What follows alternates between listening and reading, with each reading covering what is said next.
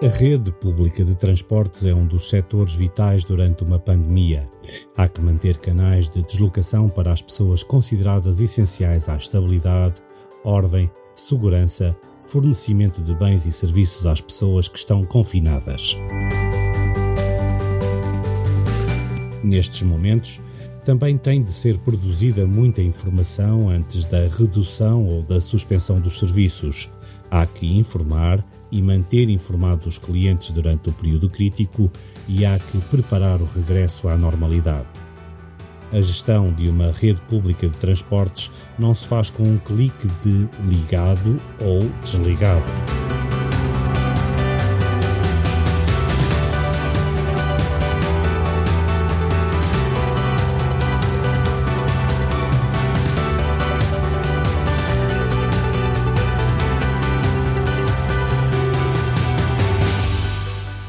O Jorge Morgado é diretor de comunicação da Metro do Porto. As operações desta infraestrutura tiveram, como ele diz, uma paragem de emergência devido à crise. Mas o Jorge Morgado, por razões profissionais e profissionais, não parou durante este período.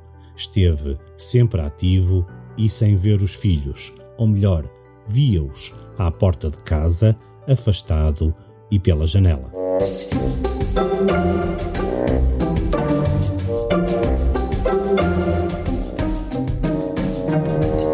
Converso hoje com Jorge Morgado, diretor de comunicação da Metro, certamente com muito trabalho nesta última fase, pelo menos para preparar a reabertura para a circulação e para a entrada de passageiros, mas antes do profissional, o pessoal. Jorge, o que é que foi para ti este embate com o vírus? Não sei, se calhar ainda muito bem avaliar de uma maneira racional e com a distância de vida que nós gostávamos todos de já ter em relação ao coronavírus, mas como ele ainda está cá, ainda está muito presente, é difícil termos essa análise fria e distante. Eu acho que foi, já ouvi dito e já li escrito, foi a circunstância nas nossas vidas em que a realidade ultrapassou a ficção que nós líamos dos cenários mais improváveis, impossíveis, e os filmes de ficção científica, que eu por acaso nunca gostei muito, mas que não deixamos de acompanhar, das guerras químicas e das armas biológicas. Afinal, isto não foi uma guerra na medida em que não foi um fenómeno militar, nesse sentido, mas toda a realidade em termos das consequências que esta pandemia teve a nível mundial, acho que nem nos cenários mais holocáusticos de ficção era possível prever o impacto desta dimensão. Isso é brutal. Em termos pessoais, não... Desculpa. Tiveste alguma situação mais peculiar aí por casa que tiveste que ter mais calma, que controlar? Houve uma mudança, como toda a gente em todo o mundo teve, de uma forma mais acentuada ou menos acentuada, mas houve também na minha vida uma mudança de rotinas, uma mudança de hábitos. Eu lembro perfeitamente da última refeição que fiz num restaurante, da última vez que almocei fora, que por sinal foi com o diretor do Porto Canal. Eu lembro do dia em que isso aconteceu, lembro-me dos últimos momentos de vida sem restrições de circulação e de contacto social, e eu lembro-me até porque eu tenho 5 filhos e que não vivem comigo, lembro-me dos expedientes a que tivemos que recorrer em família para continuar a manter o contacto, desde as conversas em grupo do WhatsApp com os filhos todos, desde ir visitar uns filhos ao jardim de casa em que eles ficavam de um lado da cerca e eu do outro lado, os outros mais pequenos que vinham à varanda, eu telefonava, vinham à varanda e eu estava cá embaixo na rua a falar com eles desde lá em cima, no segundo andar a conversar comigo. Lembro-me de muitas experiências muito marcantes. Uma que me emocionou bastante, que foi a dar um passeio de bicicleta. Eu, por questões de saúde, tinha que fazer exercício todos os dias, ou caminhar, ou correr uma distância curta, ou andar de bicicleta. E um dia muito cedo fui andar de bicicleta junto ao Rio Douro, do lado de Gaia, junto à Ponte Dom Luís, e ver de um lado e do outro das margens do rio um silêncio total, não havia ninguém, e tu conheces bem esse cenário.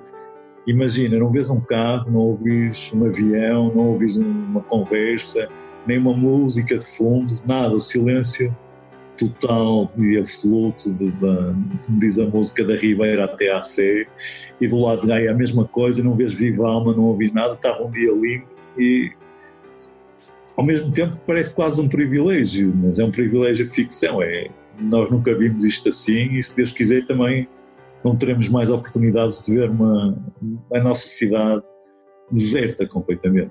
Isso é marcante.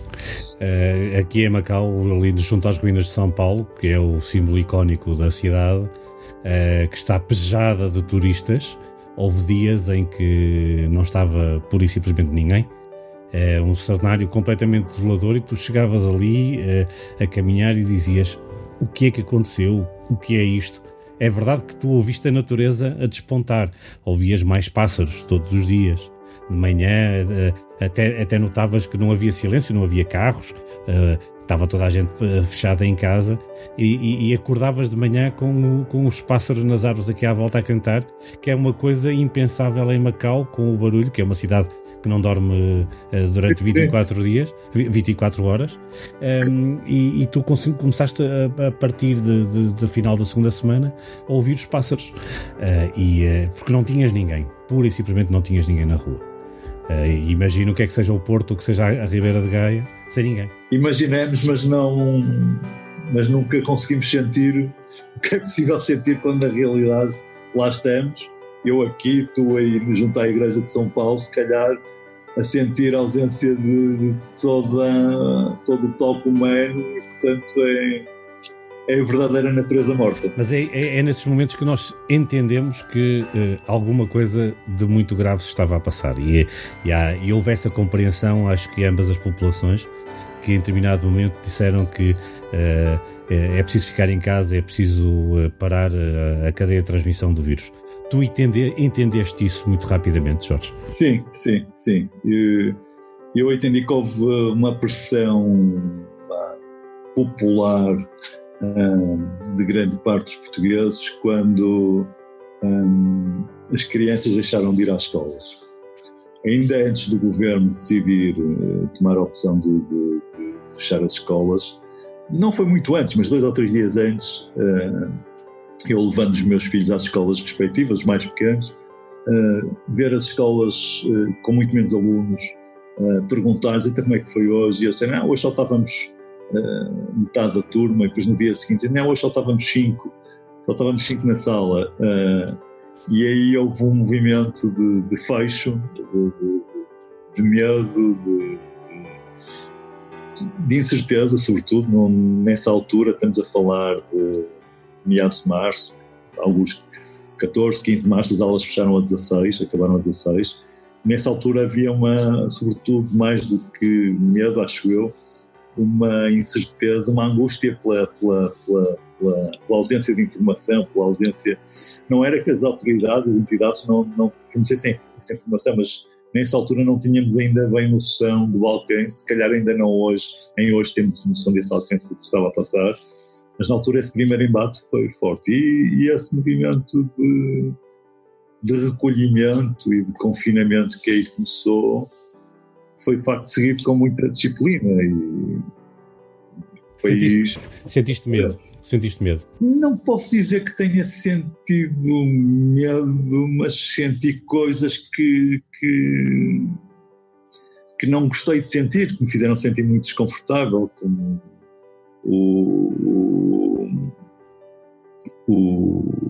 o assalto, entre aspas, aos supermercados,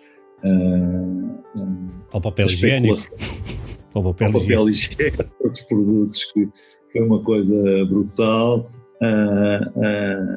algum efeito de contágio histérico em alguns setores da população nos primeiros dias, mas acho que houve sempre uma serenidade, houve sempre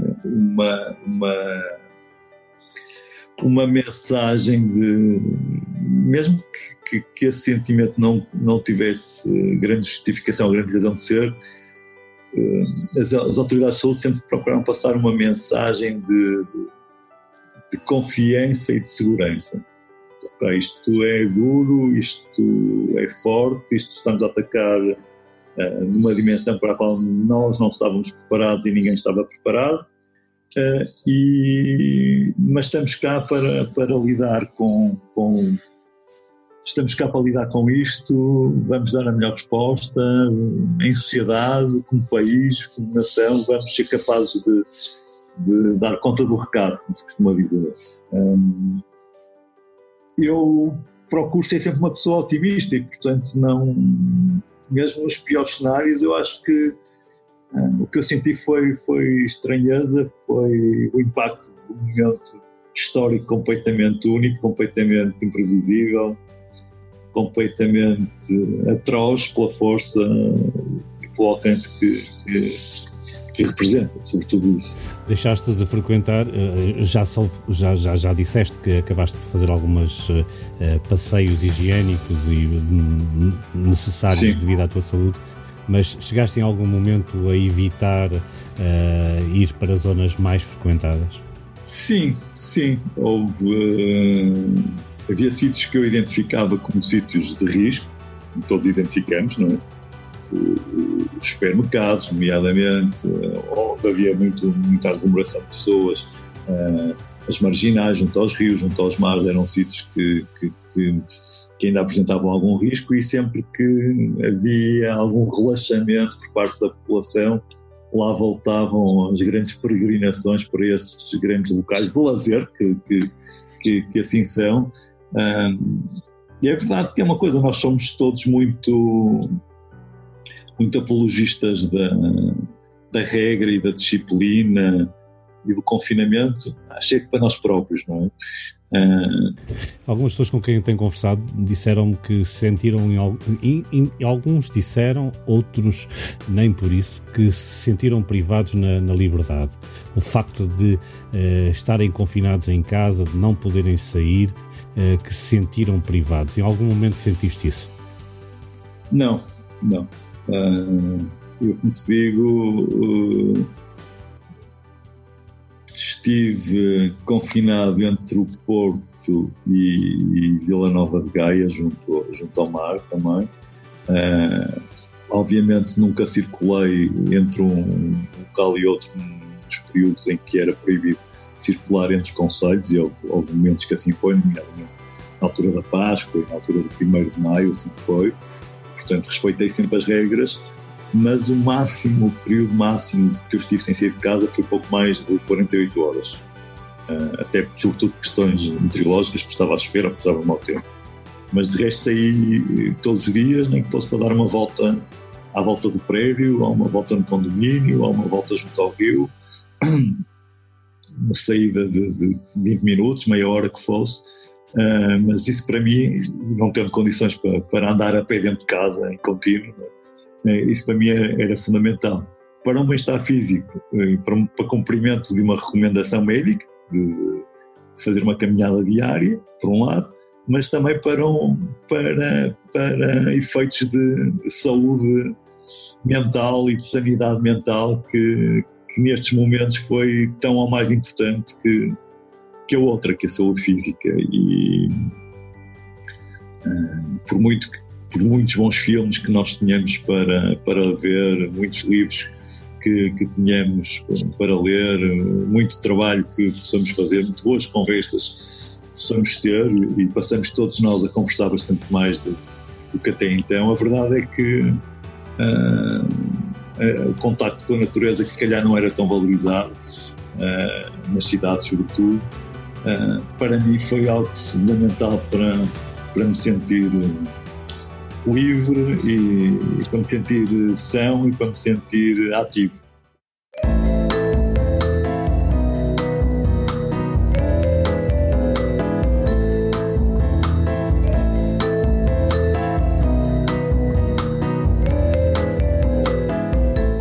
diretor de comunicação da Metro do Porto, certamente que tiveste que trabalhar muito do tempo do confinamento, quanto mais não fosse para preparar a comunicação para a reabertura da operação. Como é que foi essa preparação? Bem, num primeiro momento foi a comunicação de uma operação especial, ou em moldes especiais, face à recomendação oficial, governamental de confinamento, não é? Quando as aulas fecham, quando grande parte da população é colocada em teletrabalho, quando se recomenda às pessoas que não saiam de casa, a procura dos transportes públicos diminui brutalmente. Ao mesmo tempo, vocês chegaram a estar parados? Não, nunca paramos, porque, como ia dizer, nós sendo transporte público, somos também um serviço público. Um serviço público à população de toda a área metropolitana do Porto, e nós estávamos, antes da pandemia, a transportar mais de 6 milhões, bem mais de 6 milhões de clientes por mês, o que para a realidade da área metropolitana do Porto é muito, muito significativo, e vínhamos a crescer ano após ano com uma cota de mercado cada vez mais interessante. Subitamente foi uma travagem de emergência, foi parar de repente, mas continuar a prestar um serviço público que, do ponto de vista da racionalidade empresarial, era até contraditório, porque se o objetivo era evitar o contacto entre pessoas, garantir o distanciamento social para aqueles que, apesar de tudo, tinham necessidades de mobilidade, nós tínhamos que ter uma oferta muito forte, sabendo que tínhamos uma procura muito fraca. A procura caiu 90%, mas a oferta manteve-se quase nos 100%. E, portanto, aí o gap entre receitas e despesas aumentou brutalmente. Por outro lado, ainda, por uma questão de saúde pública, de salubridade, decidimos desligar todas as máquinas de validação, todas as máquinas de aquisição de bilhetes e de carregamento de assinaturas mensais, e, portanto, aí basicamente abdicamos da receita, desligamos todo o equipamento, continuando a fornecer o serviço habitual. Isso aconteceu no dia 18 de março, se não estou em erro, e vigorou até ao dia 4 de maio, cerca de mês e meio, com serviço quase máximo e procura quase mínima. Mas a quase mínima era fundamental, e aí é que entra o serviço público e as obrigações de serviço público.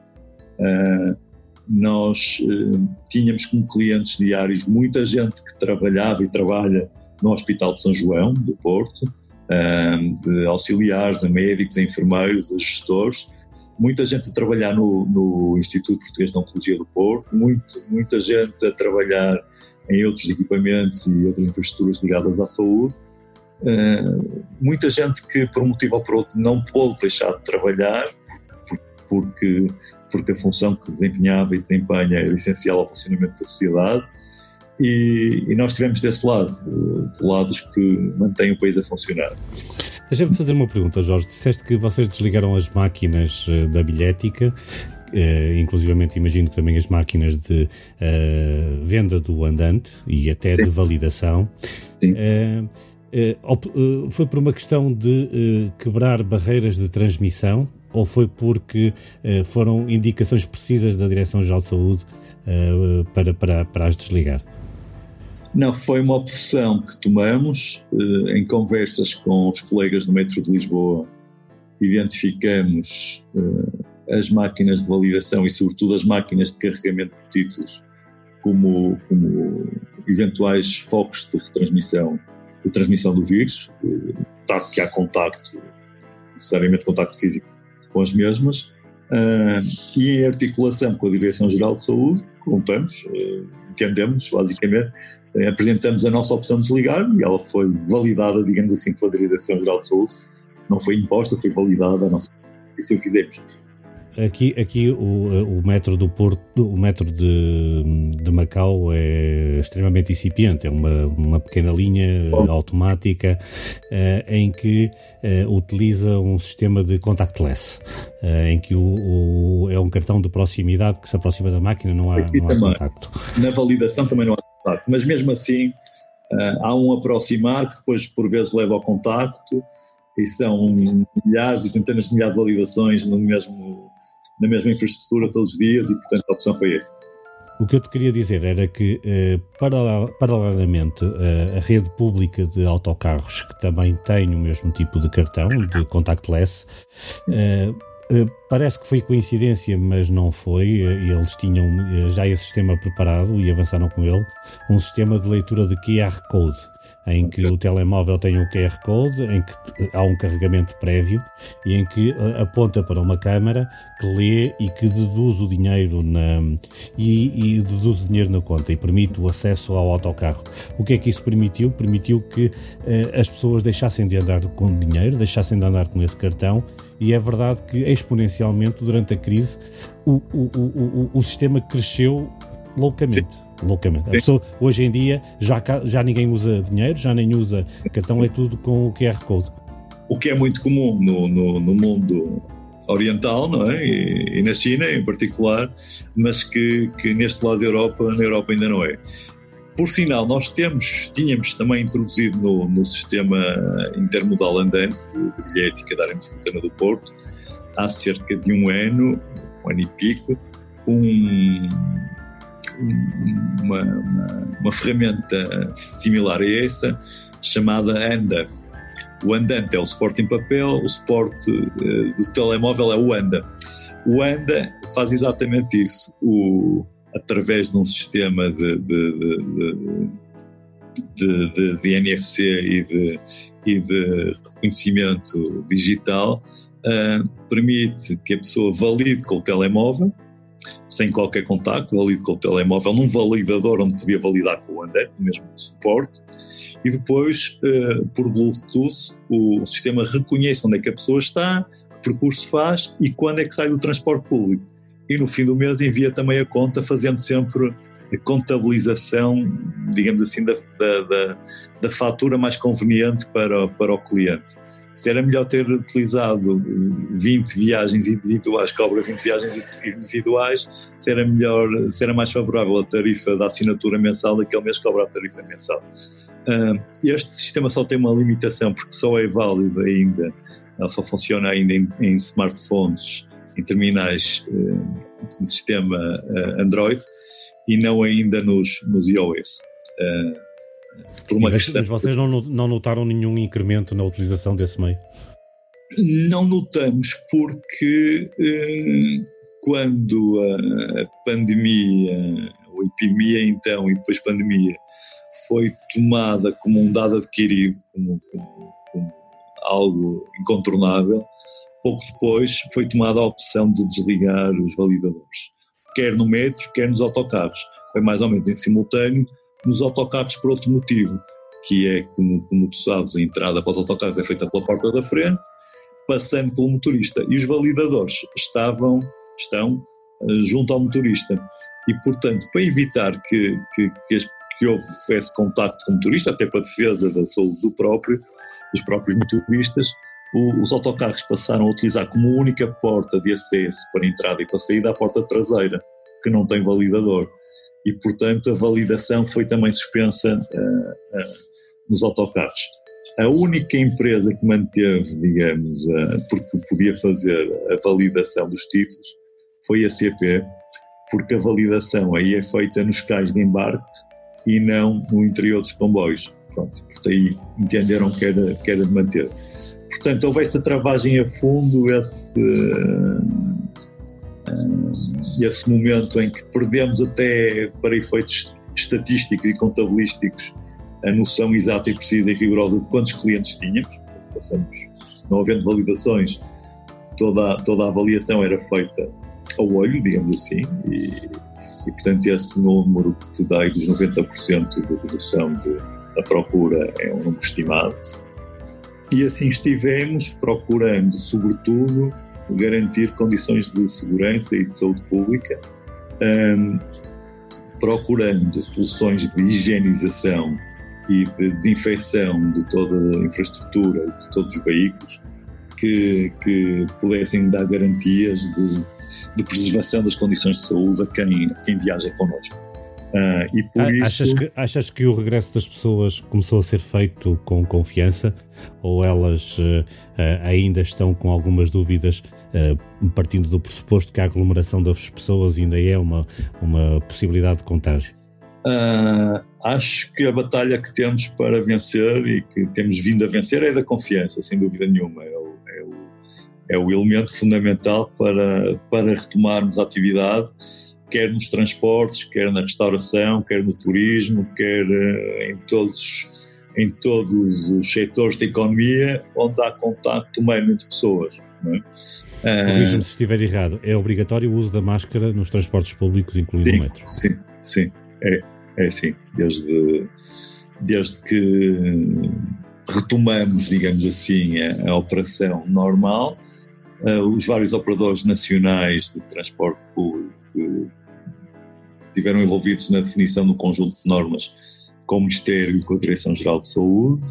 Essas normas, essas regras foram depois aprovadas em Conselho de Ministros, da mesma maneira foram aprovadas regras para uma série de outras áreas de atividade, foram também aprovadas regras para os transportes públicos, que passam precisamente, ponto 1, pela obrigatoriedade do uso de máscara, ponto 2, pela limitação da lotação a 2/3 da capacidade, e ponto 3, pelo reforço de uma série de medidas de desinfecção, higienização e limpeza que permitem reduzir, tanto quanto é possível reduzir, o potencial de transmissão do vírus. A verdade é que nós começamos nesse novo normal, como agora se costuma dizer, no dia 4 de maio, e começamos com menos de 20 mil clientes, nesse preciso dia de 4 de maio, uma segunda-feira, e ontem, dia 1 de junho, também segunda-feira, portanto, cerca de um mês, ainda não um mês depois da reabertura, quando digo reabertura no regresso dos clientes ao sistema, nós estávamos com 90 mil clientes. Portanto, no espaço de um mês recuperamos de 20 mil para 90 mil. É verdade que ao longo desse mês também se deu o desconfinamento de alguns setores económicos, da restauração, mais tarde das escolas a nível do 10º e 11º ano, depois do pré-escolar, e portanto cada dia que passa nós vemos mais gente na rua, vemos mais gente a trabalhar, menos gente em teletrabalho, a economia a funcionar melhor, já se vão vendo alguns engarrafamentos, o que sendo mau sob todos os pontos de vista. Ajuda o metro.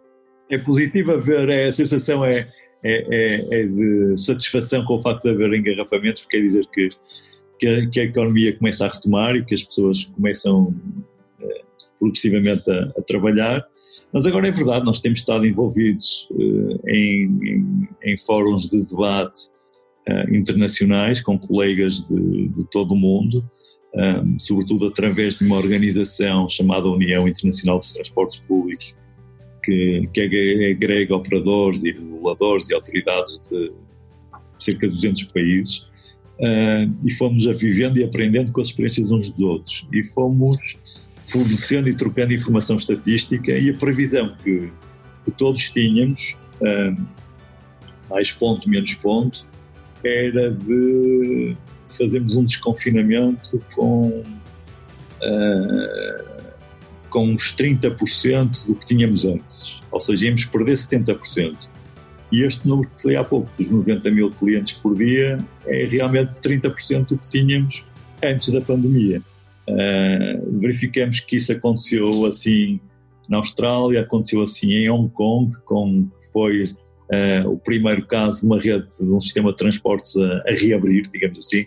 Foi Hong Kong que foi dentro dessa questão dos transportes, foi o nosso caso de estudo, e depois fomos vendo acontecer reaberturas em vários países do mundo, em várias grandes capitais, em várias grandes cidades, na China continental também, e as pessoas são sensíveis porque lhes disseram a dada altura: atenção, evitem os transportes públicos, usem os transportes públicos só se tiver que ser autenticado. E agora é preciso dizer o contrário, não, usem porque é o que é sustentável, é o que é saudável, é o que é ambientalmente recomendável, e o risco não é maior no transporte público. Era uma das vertentes que queria falar contigo, que é no âmbito da comunicação. Certamente que houve dois vetores de aproximação, um vetor para a sociedade, usando os canais de comunicação globais, os jornalistas, as campanhas de marketing, e depois também há o canal de proximidade com o cliente direto. O que é que tu sentiste mais dificuldade nesta fase de reinício da operação? Qual foi a primeira prioridade? Comunicar com o vosso cliente que chega à estação, ou comunicar de uma forma global? Atuamos aos dois níveis e atuamos a um nível direto com os clientes por direct mail, por criando uma série de linhas ou ativando as linhas que já existiam para essa finalidade de informação de segurança, organizando muito rapidamente para que todas as máquinas de vending existentes nas estações pudessem também elas vender máscaras protetoras e outros equipamentos de proteção individual, como luvas, como gel desinfetante. Disponibilizamos em mais de 1/3 das estações dispensadores de álcool gel para que as pessoas possam limpar as mãos e desinfetar as mãos. Uma preocupação muito grande que houvesse uma autorregulação e que os clientes se sentissem agentes ativos na proteção coletiva, não é? Que se protegessem a si próprios, protegendo também os outros. Depois, em matéria de comunicação mais massiva, a questão da reabertura dos transportes foi uma questão central na sociedade portuguesa, porque era um tema de preocupação, e os transportes públicos são centrais no dia-a-dia de muitas pessoas, felizmente, é para isso que eles servem. E então tivemos o acompanhamento ou o envolvimento de personalidades políticas, como o Ministro do Ambiente, que tutela os transportes, ou como o Primeiro-Ministro, António Costa, que numa das suas primeiras rondas pelo país para verificar a reabertura económica, visitou em Matosinhos o CEIA, que fabrica ventiladores e que já está a exportar ventiladores para todo o mundo. Visitou o metro do Porto e fez uma viagem do metro do Porto, devidamente equipado, com máscara, com as mãos desinfetadas, com alguns membros do seu governo, para mostrar que sim, é possível e é seguro utilizar os transportes públicos. Portanto, por aí conseguimos uma comunicação mais massiva e passar a nossa mensagem de confiança e segurança. Aqui em Macau, nos transportes públicos, houve a preocupação de criarem suportes dentro dos autocarros, dentro das carruagens do metro, junto dos táxis, junto das paragens, suportes visuais, com as regras de afastamento, com as regras de lavar a mão, com as regras de utilizar a máscara, e inclusivamente utilizando o sistema sonoro interior do autocarro, que eu acho que são 10 e 10 minutos, passam mensagens do género: não se esqueça de limpar as mãos, não se esqueça de manter o afastamento, lave as mãos sempre que possa. Houve essa preocupação de estar permanentemente a alertar, e teve um impacto muito, muito forte. Nós aqui utilizamos todas essas infraestruturas, todos esses suportes, todas as posições informativas no interior dos veículos para passar essas mensagens, quer de distanciamento social, quer de uso de máscara, quer de etiqueta respiratória, quer de lavar as mãos. Também no canal de televisão interno que temos em todas as estações e veículos, que é a Metro TV, também em todos os suportes digitais que temos, fizemos uma campanha muito forte nesse sentido. Felizmente verificamos que houve um grande sentido cívico, uma grande responsabilidade por parte das pessoas, e que essa nossa mensagem, essa nossa preocupação, se calhar pecou até por excesso, mas mais vale nestes casos pecar por excesso do que por defeito, e essa mensagem foi imediatamente percebida e compreendida. Nós abrimos, como disse há pouco, reabrimos com essas novas regras no dia 4 de maio, e tínhamos claramente todos alguma preocupação, também nunca tínhamos vivido isto antes, nunca, como sabes, na Europa houve tradição de uso de máscaras na via pública, nos transportes públicos, tudo isto era novo, e houve preocupação de ter equipas de fiscalização e de autoridades de força de segurança, da polícia.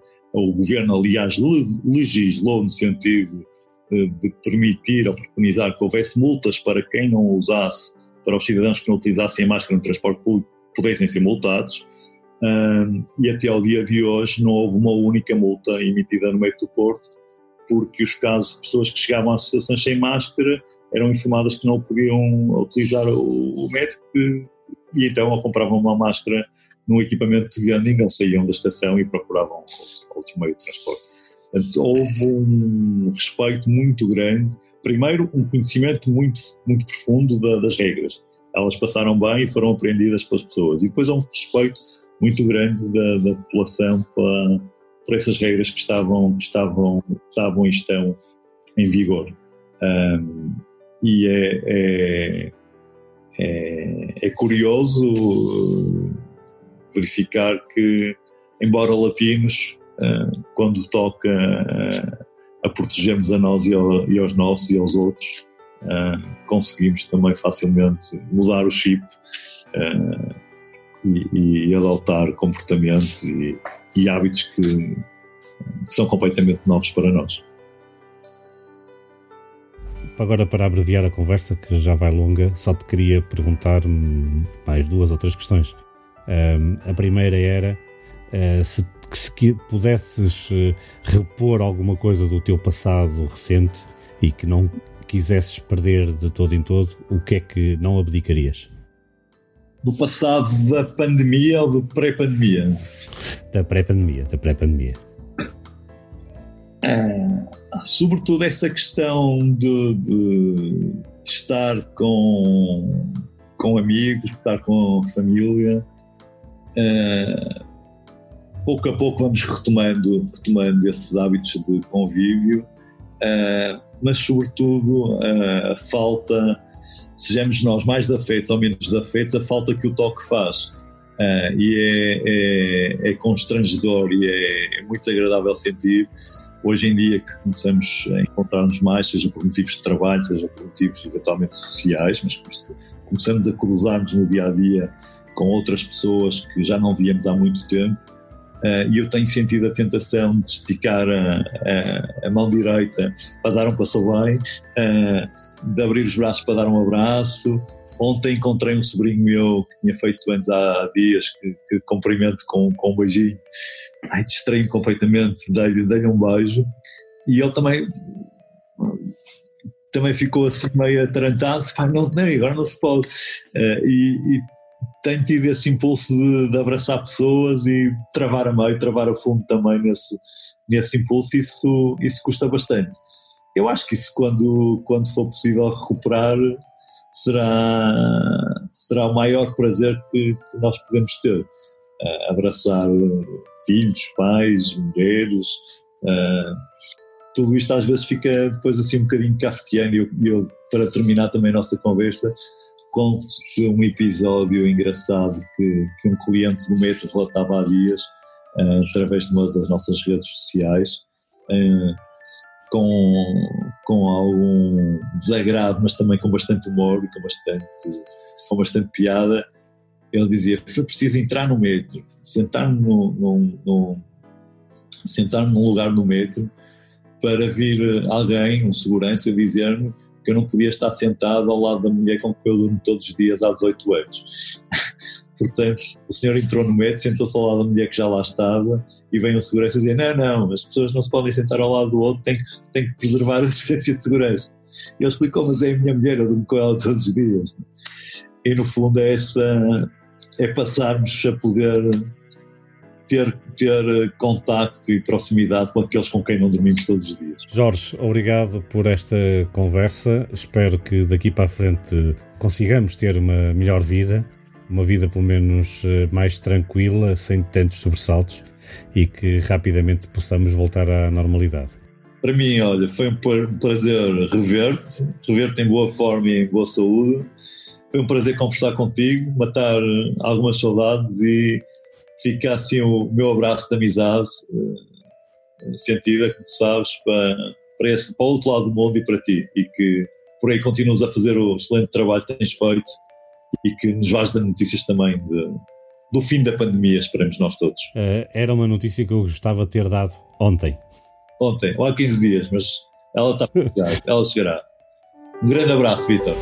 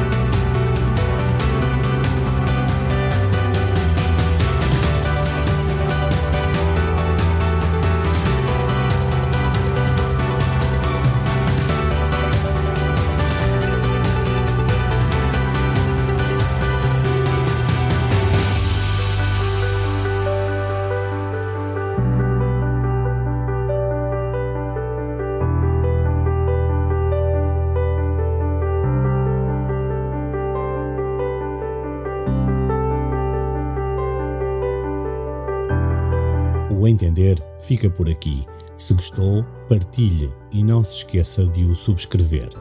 Eu sou o Vítor Moutinho. Voltarei em breve.